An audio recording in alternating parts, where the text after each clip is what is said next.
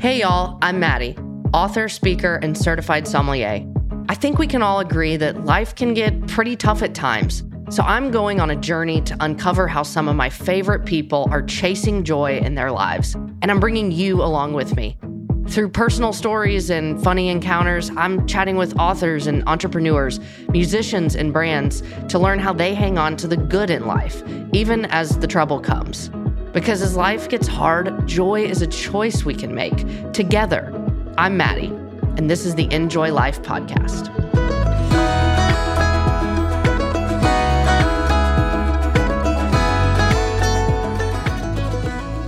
Welcome back, you guys. This week is really special to me. Our guest is Scott Sauls, and you may have read one of his many, many books.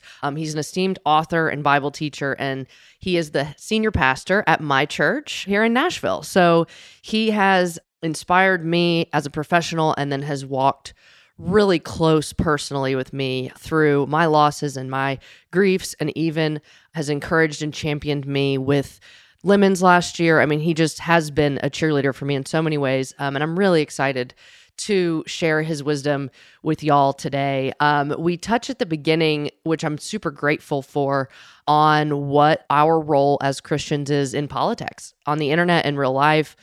Scott has spoken often and convictingly and gently publicly about how we are to enter into political conversations, the political sphere as believers, and that, as he says, we're not called to ignore politics, but we are called to redeem them, and what that looks like and what it demands of us and why it's hard and why it's worth it. It's, like I said, convicting and inspiring, and I'm so grateful for him touching on that with us because it's really hard. It's really hard, and I've done it poorly, and I hope to do it better as I continue to learn from him and others.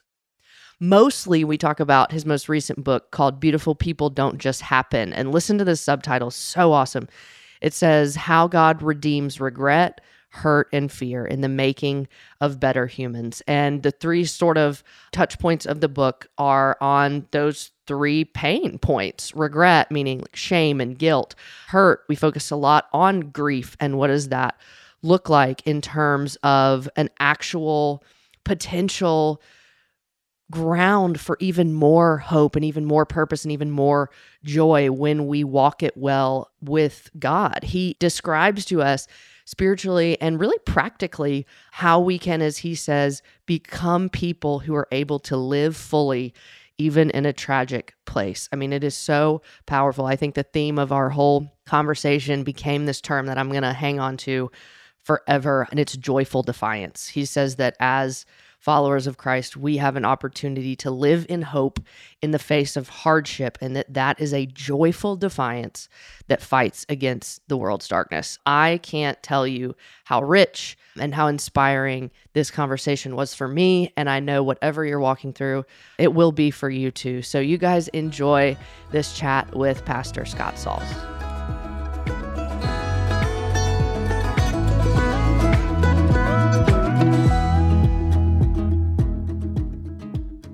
Scott, welcome to the quote-unquote studio. Maddie, thank you. I really appreciate you being here. I get to hear from you a lot as my pastor, but we don't get to have one-on-one conversations that often. So this is really special for me. This is fun. Me too. So because the show is about joy and because we're in Music City, how I like to start is by asking the guest, if there was a walkout song to your life right now, as is, the tradition in baseball, what would be playing behind you as we go into 2023? I don't know what the title of the song is or the artist, but it would be the theme song for the Napoleon Dynamite dance at the end of the movie, because I just always feel awkward. And, so good. And I love a good underdog story.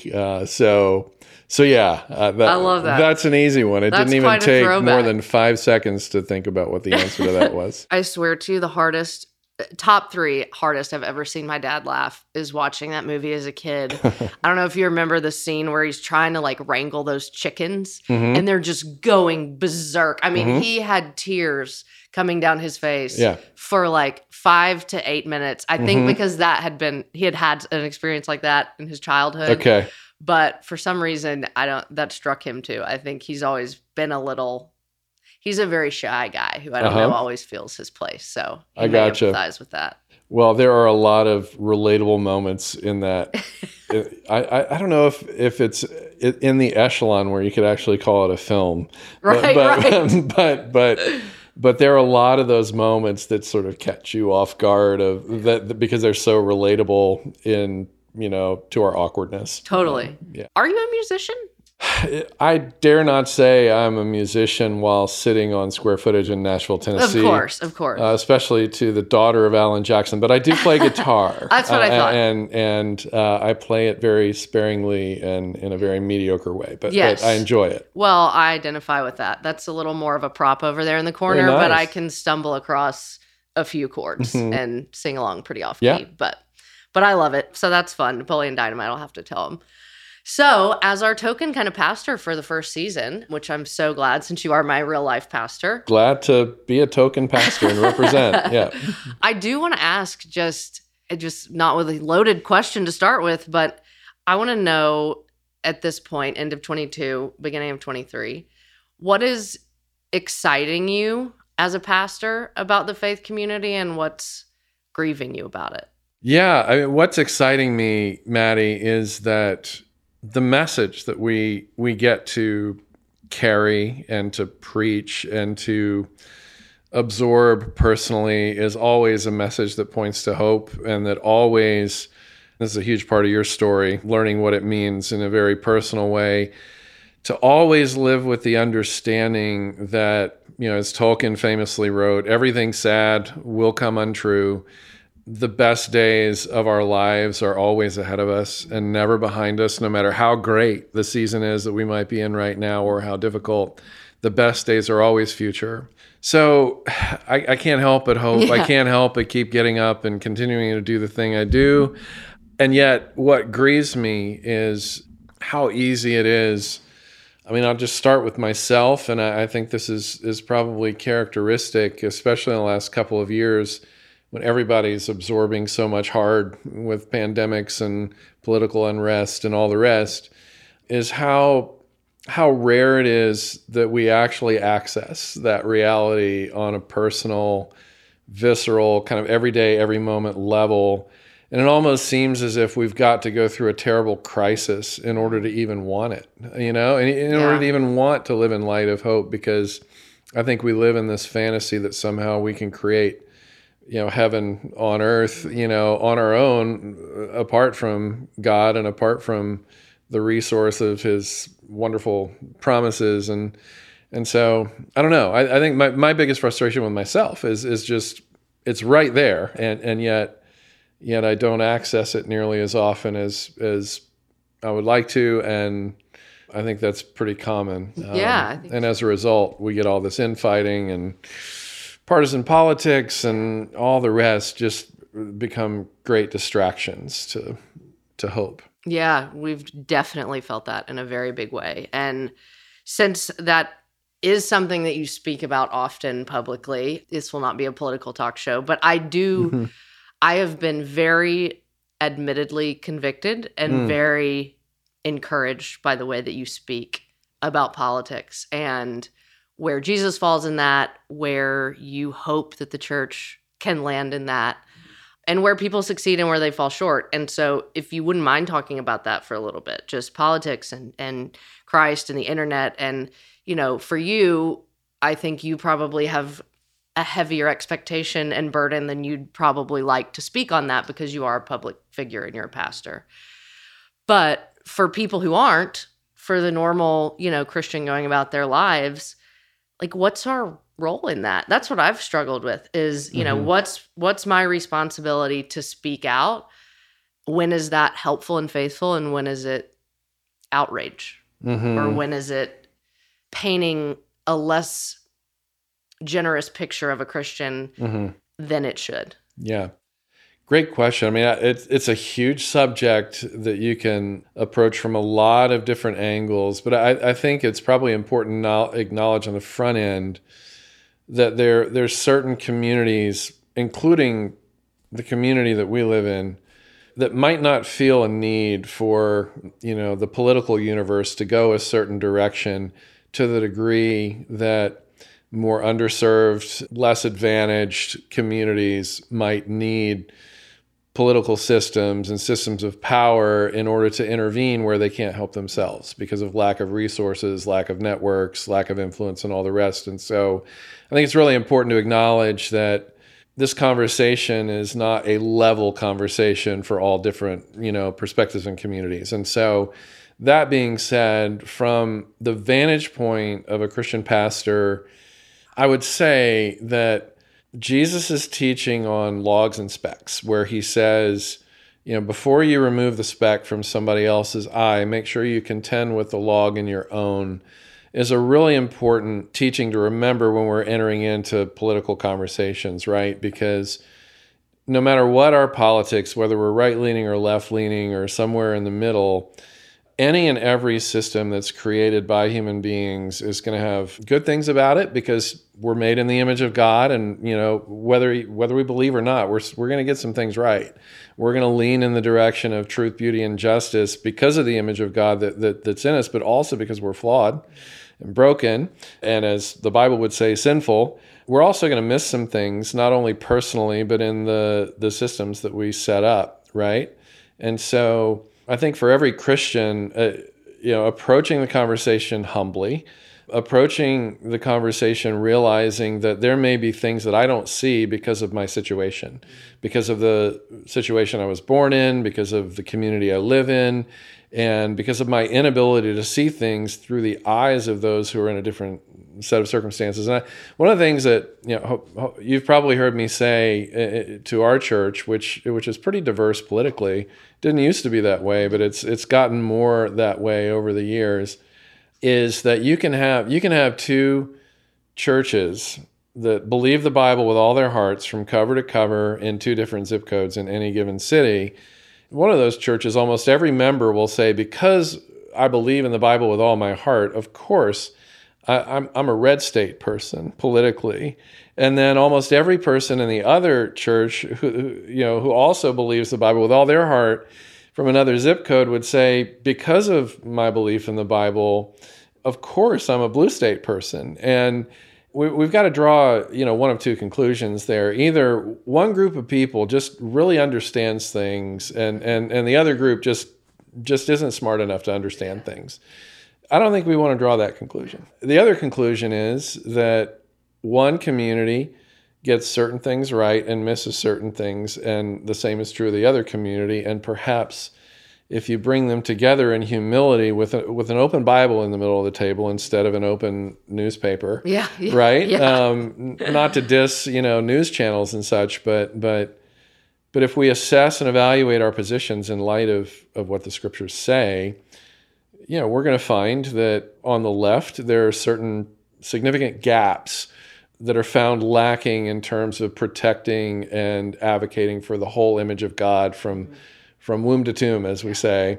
And the same is true if you lean to the right. There are going to be certain people groups that get missed and other people groups that get privileged in the same way. And so humility, a willingness also to be politically homeless. I think anybody who's following the whole scripture and the whole Jesus the whole time, you're going to be politically homeless in the world's systems, and you got to be okay with that.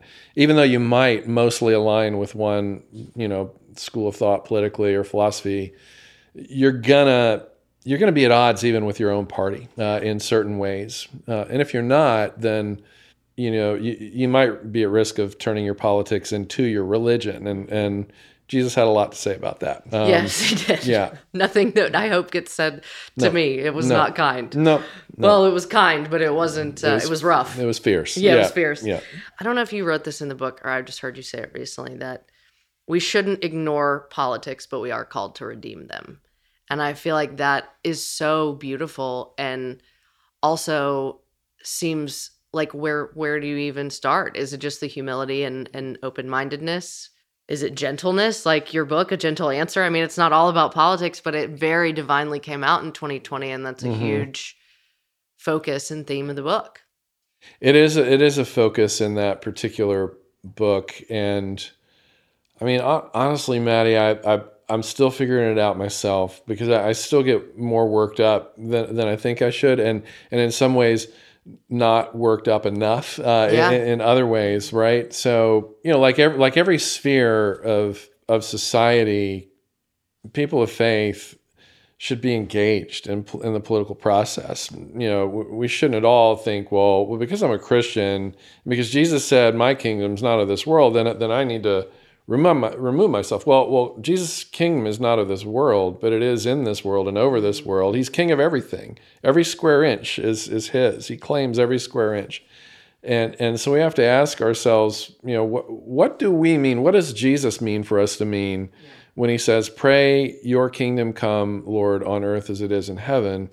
And how do we conduct our lives accordingly to participate with whatever he's doing on earth as in heaven? And what that translates into is a world that is as lovely and just and beautiful and life-giving for the whole human community as possible, right? Which means, for instance, as an American, I need to have redemptive, loving concern for people in the Middle East and in South America and Asia and other parts of the world, right? Because God's a global God and he cares about.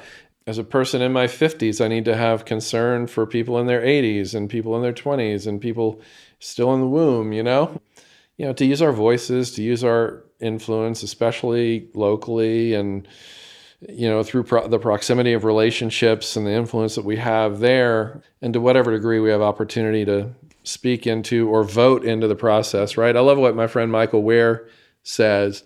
He says, even the voting booth is an opportunity to love your neighbor as yourself, right? And so to go into, the realms of political engagement, use the influence we have to serve the common good, even at cost to ourselves, if need be.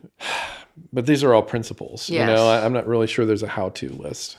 Something that spoke to me a lot in that book is just the fact that I think our impulse is so often to be louder, to be heard. And you say that, gentleness in this culture speaks pretty loud. Why is taking a gentle approach not a weak approach?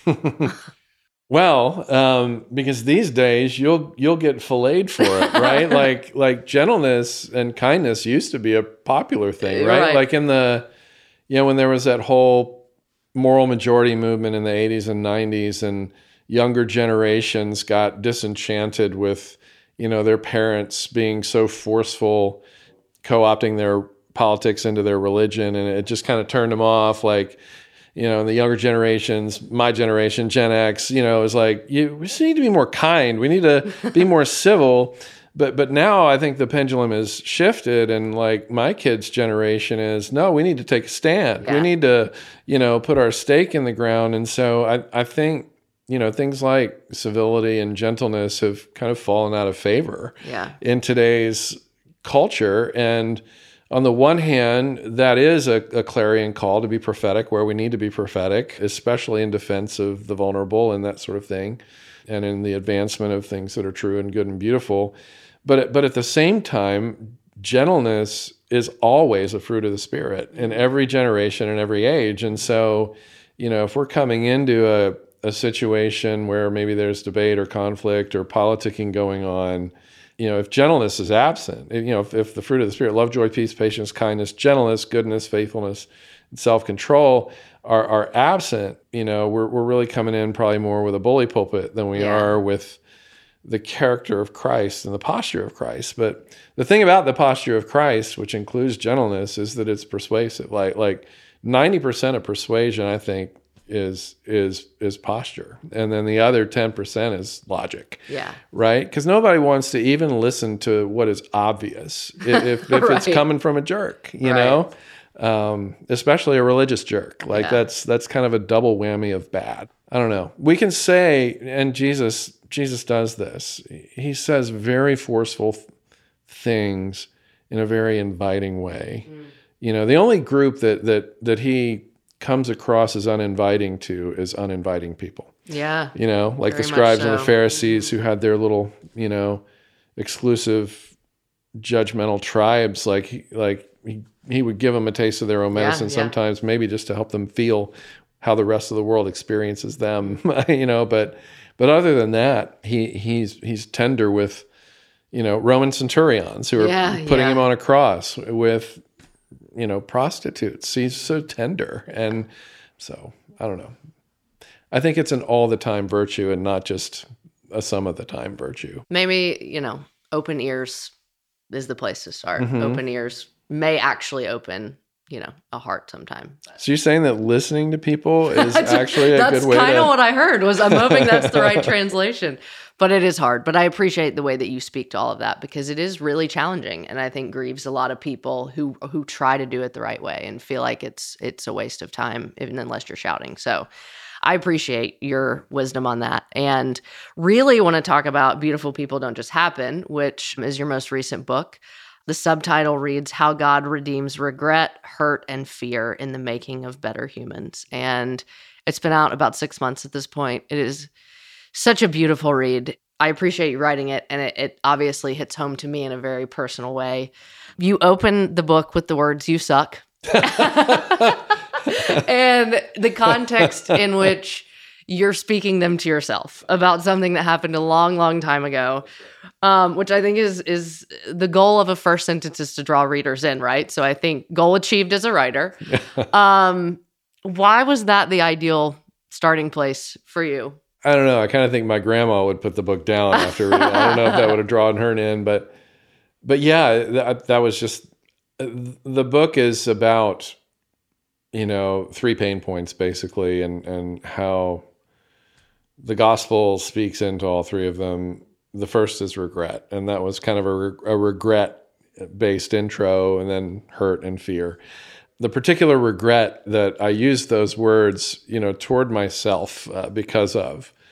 I said those words to myself while walking in Percy Warner Park here in Nashville by myself, and the words just came out of my mouth right after a memory popped into my head of something I said to a girl in high school one day in order to get a laugh, everybody else in the room. I said something that was very hurtful to her and that got a lot of laughs as a result. And, it was just, I think, a grief that I've carried all of my life, apparently, since that day, for just knowing that I have the ability to use words to diminish somebody, and I've done it, and there's a lot there. One is we can learn from our mistakes. Number 2 is our guilt and shame stick with us like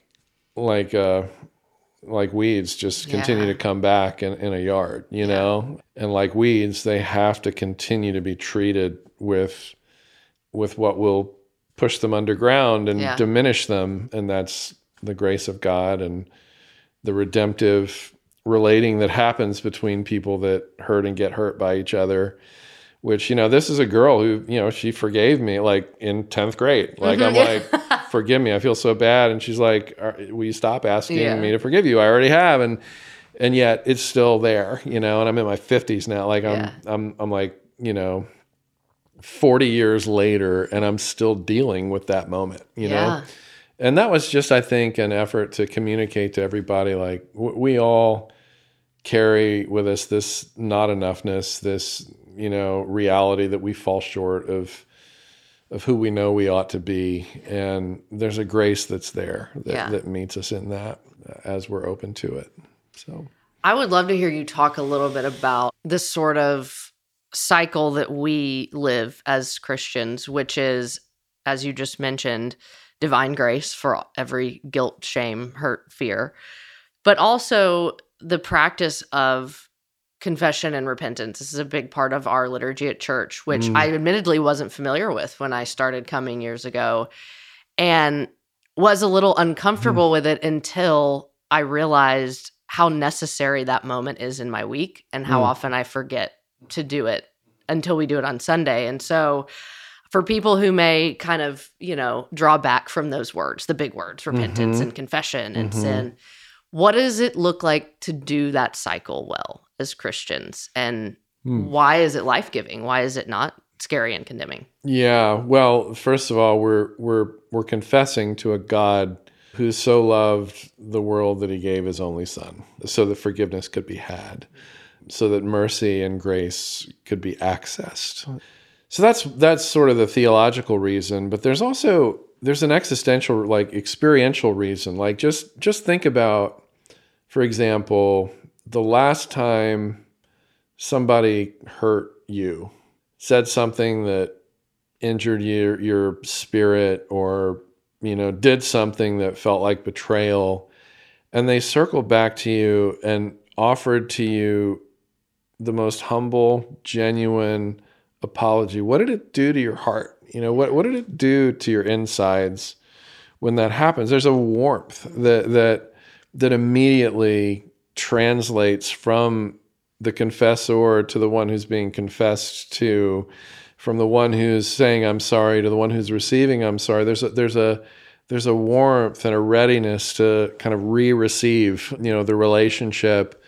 And I think if we could just get it into our minds and hearts that, if our struggling, damaged hearts are open to reconciliation and renewal of joy and intimacy in a relationship on the basis of receiving an apology, I think it's much easier to receive one than it is to give one. Yeah. But to receive a genuine, how much more would a God who calls himself mercy, warm himself to us every time we go to him and just acknowledge, I know I'm not what I'm meant to be, and I want to be. That's what confession is. Yeah. It's not so much a shaming and scolding of oneself as it is the removal of kind of the internal shaming and scolding that manifests in kind of defense mechanism strategies, right? Like the reason why we have such a hard time apologizing, or why we do get so defensive, is that we know that there's a shame that we carry, right? Yeah. But confession is like a release valve where it's the one and only way to get it out, and between us and God, and also, as it says in the book of James, confess your sins to one another that you may be healed. There's a healing property to it, and it's hard to explain. You just have to try it and experience it for yourself. In your life, has learning to live in cycles of confession, daily confession, does that increase your intimacy with God, kind of in the way that you talk about with one another? I feel like at the end of that vulnerable apology, you have a richer relationship if both people are kind in that interaction. When it goes through the person and work of Jesus, if I approach God as if he was distant, removed, impersonal, unreachable, it's a much different experience than approaching him, knowing that he's the God who came near. Here we are in Advent season where we celebrate the incarnation, the coming of Christ, where he becomes one of us. To know that he's the same God who, restored Peter after Peter betrayed him 3 times, and he, did this beautiful restoration. He's even the one who is kind to those who don't ask for his forgiveness, like Judas. The last word that he used to address Judas was friend. Even as Judas is about to betray him, friend, do what you came here to do. I don't know, when there's the awareness that he is that warm even toward his enemies, and how much more, toward those who are with him, as Peter was. That changes, I think, the whole experience of confession. Well, and I think you quoted something recently from the Dane Ortlund, Gentle and Lowly, which is probably my favorite book I read this year. Book. I gifted it at my little girl's favorite things party, that and a bottle of Italian wine. Like, they really are my favorite things. And they go well together. And they go well together. The wine, yeah. I would botch the quote if I really tried to do it verbatim, but it basically said that the things that revolt us most about ourselves are not just tolerated by Christ, but they actually draw him nearer. And it's just that mindset shift truly is life-changing. I remember a moment in sort of the throes of grief and just having so much shame about bad coping mechanisms that I had tried. And feeling the physical shame of even, I had spoken to one girlfriend, but like coming to Jesus about it. And this is a Jesus that I've loved since I was 12 years old. Mm-hmm. And before I could even like utter or lift up my head, he said so clearly, like in my soul, just don't hang your head. This is what I died for. Like, and it was just like a vision of arms wide open. And I'm the only place you should want to be right now because I'm the only one that can get rid of this for you. Yeah, that's a beautiful image. I mean, the psalmist says this, Lord, you're my glory and the lifter of my head. It's, interesting that you would use that image because that's precisely what he does. He lifts our head. When we're bowed down in guilt and shame, he wants to lift our heads out of that place and lift our hearts out of that place. Yeah, that's so good. The second sort of point is grief in the book, which obviously I am well acquainted with in these years, as we all are. And I want to read, this is, I think, near the beginning of the book, a passage that I think sums it up so well. And you write, through pain and sorrow, I've been tutored in the counterintuitive nature of his ways. I've learned that the greatest strength comes through the avenue of weakness, the greatest wisdom through the avenue of disorientation, the greatest joy through the avenue of sorrow, the greatest worship through the avenue of doubt. And I have felt that in every way. And I think what I hear in that, what I know from you in real life, what I know from the book, is that you reassure people constantly that there's hope for hurt and purpose for pain and joy unexplainable and peace that transcends understanding in the hardest days of our lives, and that they're gifts, and they are. And I think what I want to hear you speak to people on is, but we still have a role in receiving them. Like, what is our role? What is required of us to open our hands and really not miss the treasure that's in these trials?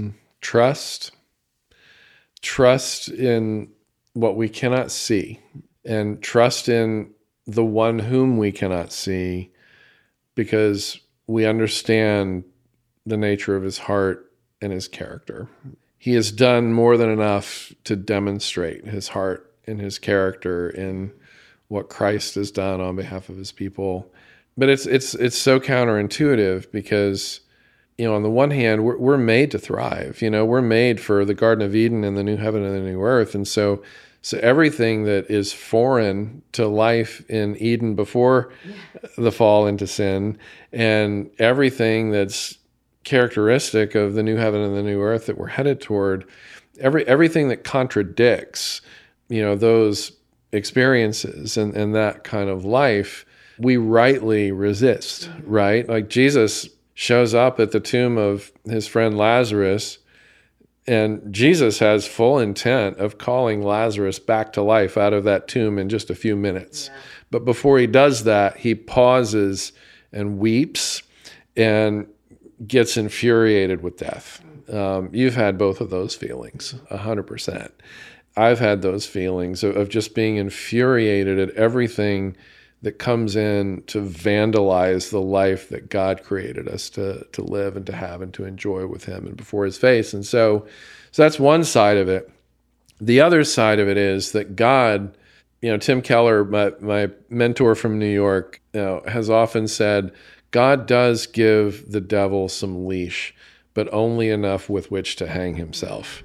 And the way that hanging happens is when a Christian, because of the promises of the gospel and the presence of Christ, is brought to a place where they can live fully in a tragic place, to quote another friend of mine and mentor, Chip Dodd, to live fully in a tragic place.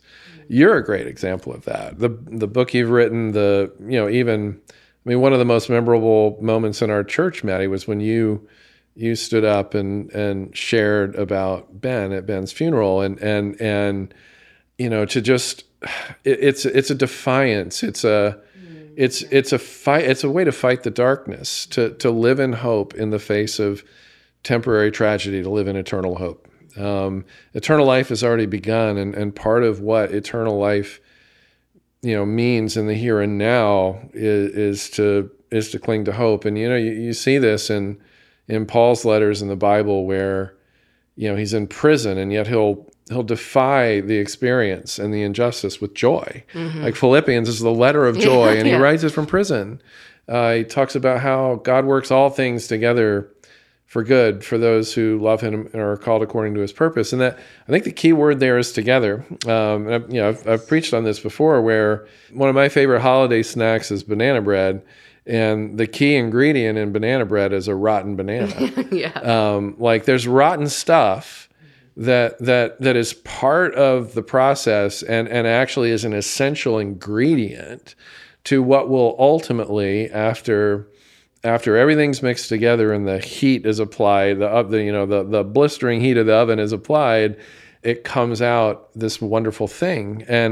And it would be significantly less without the rottenness of the. If it was just a plain old banana instead of a rotten banana, it would be less. Yes. And I think that's an apt metaphor for how human beings submitted to and surrendered to the mercies and promises of God and the providence and sovereignty of God, we turn out better having gone through these things. It's like C.S. Lewis says, heaven will work backwards and turn even an agony into a glory.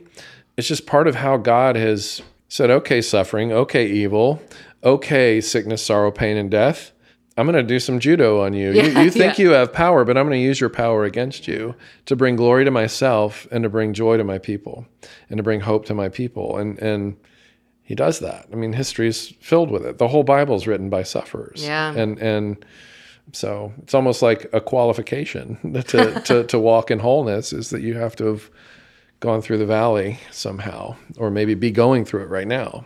Yeah. I mean, the brokenness creates the beautiful people. That is the whole title. It's a beautiful quote that came from. I don't remember who it was, but broken people or beautiful people don't just happen. Oh, that's Elizabeth Cooper Ross. Okay, yes, that's what I was trying to remember. Anyway, would botch that too. But one thing that I loved in the book specifically, you write about the practices of abiding and beholding. And I wish you would explain a little bit what those mean, because to me, I think that those are some practical actions we can take to foster this joy that is defiant and that fights. Yeah. Can you talk about those?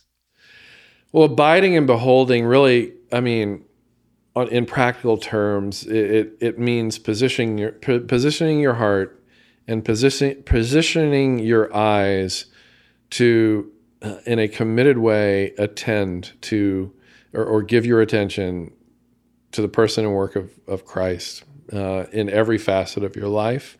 To notice, who he is, what he's up to, and how, his goodness relates to whatever season you're in. In practical terms, that means being a committed churchgoer, Bible reader, praying person, fellow, journey goer, on the destination road to the kingdom of God alongside a few faithful friends, limping along the way, falling down and struggling along the way, and continuing to show up again and again and again for the simplicity and goodness and beauty of just being with the Lord. We talk a lot in our church about how, the avenue to becoming like Jesus is to stop trying to be like Jesus and invest your energy in being with him. The theologians talk about the communicable attributes of God, right? Which is basically the fruit of the Spirit: love, joy, peace, patience, and all the rest. Communicable attributes are attributes that God passes on to us, right? In the same way that a communicable virus, passes on from one, organism or being or person to another. And the way that you get that virus, right, is you don't social distance, right? You get close, but the virus that God brings is a life-giving one instead of a life-sucking one, to use that word again. And so it's just really, just nurturing whatever those rhythms look like according to your personality, according to how you're wired, and what you respond to the best, what it means to, have a regular diet of the truth and beauty of God, especially through the scriptures and especially through the life of the church, which is the bride of Christ, and you want to know him, you got to know his wife. Yeah, it's like, yeah, exactly. Like you're gonna be married. It's like he said, like, well, I still want to be in a relationship with you, but I don't really want to have anything to do with your new husband. Like you're gonna be like, well, your access to me is gonna be very limited if you just want to keep away from my husband. I mean, you know what I mean. So I wonder what Christ thinks, and I realize a lot of people carry church hurt with them and all kinds of reasons why they're disenchanted. Maybe they had a hypocritical parent or something that just made church feel fake, or whatever growing up. But I don't know if we could look somehow past that to Christ himself and how much love and affection and patience and endurance he has with his bride, for whom he gave his life and to whom he will always be faithful. I wonder if that might, have a warming effect to maybe Christians who want Jesus but not his bride. Yeah. But I also understand why Totally. Folks have those struggles as well. You've said before, and you may be quoting someone else. I realize often that I probably attribute a lot of quotes to you that are actually from someone else. Just give it to Gandhi if you don't know who, as Gandhi has said, you're or as the Bono megaphone has I said. hear from. Right. But you have said, or maybe someone else has said, to touch on that point, that if you heard a child play Mozart, would you hold it against Mozart? Is basically what it is. Right. That's right. And That's that right. really hits home to me, and it does. It and I makes will me- claim that one. Okay, good. That is you. That's one of I will the make a mental very note. rare original quotes. But it is so powerful to address those that you were just speaking so tenderly to, is that come back to the person of Jesus, abide and behold. And Annie Downs was just saying to me earlier today, like, if you feel distant from the God who let something happen or not happen for you, go back to the Gospels, because the heart of Jesus will remind you that it's the same heart of the Father that you're upset with, and just draw near. Yeah. And it's so powerful. Amazing. For those who are in a season of hurt or shame or fear, everything that you speak about here, one thing that you are good at, I think, is honest lament. You jokingly say you're the only person who loves the book of Ecclesiastes more than any, you're an Enneagram 4, you can do the hard emotions. That was a big learning curve for me, and I know is something that a lot of people struggle with or fear that should they be totally honest and open with the depth of their pain, they may not be able to crawl back out. How would you encourage them? Like, what is the good that comes from that? And where would you point them as examples of good lament? Yeah, I mean, the Psalms are filled with them. I mean, you've got David on the run from Saul, and then later in his life, David on the run from his own son, Absalom. You've got Jesus' own tears, like we talked about earlier in John chapter 11 at Lazarus' tomb. The thing about us Americans, Maddie, is that we for some reason, we've gotten in our mind that feelings are a lesser part of us than the rest of us, and in some ways are things to be ignored or suppressed or kept out of the social equation, so to speak, unless it's happy feelings. Right. And the thing about it is, and I'll refer back to Chip Dodd again, who's just been a great mentor and counselor to me for the past few years.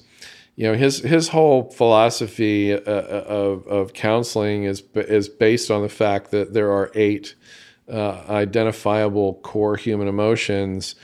I'll say as many as I can remember right now. There's gladness, and then there's also sadness, loneliness, hurt, fear, anger, and then 2 other distressed emotions. I can't remember all of them, but the fact that God has given us basically 8 ways to feel, and 7 of them are distressed ways to feel, really says something about his care for us. That he knows the life we now live is a life that's filled with so much complexity and difficulty and anticlimax and hard, that he's giving us 7 different ways to process all of that. And then 1 to remind us of the world we came from and the world we're going to, and who knows what our emotional composition will look like in glory. Maybe there'll be 7 glad emotions, and then 1 remaining, one that feels sort of like sorrow, just to remind us of the hope that got us home. But I look at the Psalms, and the Psalms, I think, are the greatest expression ever given to the human race of what it means to be fully human and to express yourself as fully human. And I think that's where the dance is, because the Psalms, they're simultaneously filled with the authenticity of lament and the defiance of hope. Yes. And the defiance of joy, right? Like ultimately hope and joy win out, right? The 13th Psalm, for instance, how long, O Lord, will you forget me forever? Every day I have sorrow in my heart, and so on. And then, there's almost always the exclamation point at the end, and yet I will trust in your unfailing love. And, the psalmists always seem to bring it back, except in a very few rare cases, they always seem to bring it back to hope. And we got to be careful with that, and like we want to be very sparing with happy clappy words at a funeral, right? And yet there's an appropriate way to sort of enter into that conversation of like, where is this headed? Like this feels terrible right now, but where does God say this is headed? What does God say is gonna happen to all of this, in the days to come under Christ, and so I don't know. Hopefully we all have a friend or two in our lives that can enter in our moments of grief and sorrow and shame and all the rest to remind us of those things. Yeah, and I'm glad to hear you say that. The Psalms are the softest place to land. At least they were for me. And an invitation to feel everything, especially the things you don't want to feel. Yeah. Okay, before we land the plane, this is something I've started doing and asking people who are in a more mature decade of life than me. Well, let me see if I can find somebody that fits that description. But because you're a couple decades ahead of me, I've been thinking often about what wisdom looks like. And obviously biblical wisdom, we can learn about that in scripture. But I also think about people who I consider wise and what does their life look like. So I would ask you, how does wisdom look different to you at 50-something than it did at 30-something? Well, that's a great question. Because even like human development theorists would say, you're after different things in your 20s and 30s than you are in your 40s and your 50s and so on. And I think what I would want to tell my younger self is, don't take yourself so seriously, right? And live your life in light of your death. Like there's something very centering about recognizing our mortality. And when I turned the corner, and entered into the 50s, which I've still, God willing, got a lot of life left, right? But some stuff starts to fall apart. Your knee hurts, in ways that it didn't used to. You can't run as fast, all the rest. And suddenly you start hearing the news of friends who got cancer. Like you're in that stage of life now. To live with the awareness of the fact that, I have been given a certain number of days and a certain number of years, as have all the people around me. Mortality rate is one person for every one person. It helps to make the main things and things that aren't the main things not the main things, right? And one of the things that I really wanted when I was, especially in my teens and my 20s, was I just wanted my life to count in ways that I thought, like, in other words, have a big audience and big influence. And there's nothing wrong with that stuff, right? Like if that's what God gives you and chooses for you, great. But at the same time, I look at prophets like Isaiah. I'm so fascinated with him. And I've become increasingly fascinated with him the older I get, because while we look back on Isaiah and say, this dude is a world changer, like the world is literally better because of the 66 short chapters of poetry this guy wrote, right? In his lifetime, he would have never fathomed that. He had an unreceptive congregation, a hostile work environment as a pastor, so to speak. Like he had the hardest pastor gig that maybe anybody's ever had, second only to Jesus and maybe the Apostle Paul. Like it was just one roadblock after another. It was one rejection after another. And we look back and think, wow, his foolish contemporaries. I mean, look at all this wonderful, hopeful stuff that he wrote, but it's that wonderful, hopeful stuff that was born out of his sense of loss and invisibility, right? Like I preached this on Sunday, right? I saw you there. I think you came to my communion table on Sunday. So you would have heard this past Sunday, that Isaiah, he grew up in a very privileged, advantaged, affluent, well-educated, kind of poised to, be like the Harvard grad who, runs for office and wins. And all of that is stripped away from him by the call of God on his life. And I don't know, to me, that's just very centering to see that Isaiah, like a lot of, famous artists, never saw, and for that matter, the Hall of Fame of faith, people of faith in Hebrews 11, it says in there that none of them saw the fruit of their contribution in their own lifetime. And so that helps me to think, you know what? Like, if God prospers my ministry for another 15 years and the best, brightest days are still to come, great. If God takes me out tomorrow, and takes my voice away, or I get dementia from my mom's Alzheimer's gene, in the grand scheme of things, I will have lived the life that God purposed me to live. And that's enough. And I don't think it was enough in my 20s or in my 30s or a little bit of my 40s, but it's starting to feel more and more like enough now. Yeah, that's beautiful. I think that's what everyone really longs to feel, is that where they are is enough. Mm-hmm. Contentment. Yeah. Paul called it a secret. It feels like a secret of being sometimes. Content. But Maddie said, I've learned the secret of being content while living in want and while living in plenty. And so it's a secret, no matter what your stage of life. Like, you can be crushing it and miserable. Yes. You can be suffering greatly and have joy. It's all about the secret, and Christ is that secret. Yes, he is. Yeah. And I hope everyone chooses that secret. It's hard. Mm-hmm. Last question, because we're all about joy. What is something bringing you joy right now? Big or small? You know what? I mean, I'm sure most of your guests will say, like, my family or my friends. Those let's just let those be obvious. Silly answers are welcome. Yeah. My dog.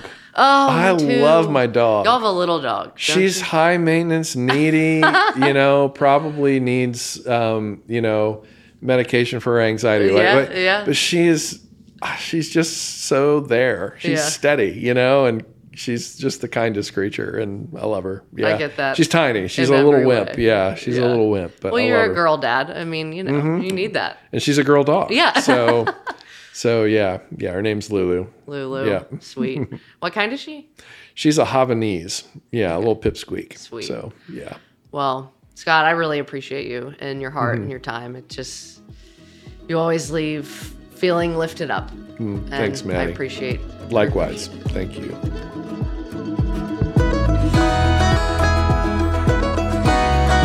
This show is produced and edited by Elizabeth Evans Media Productions.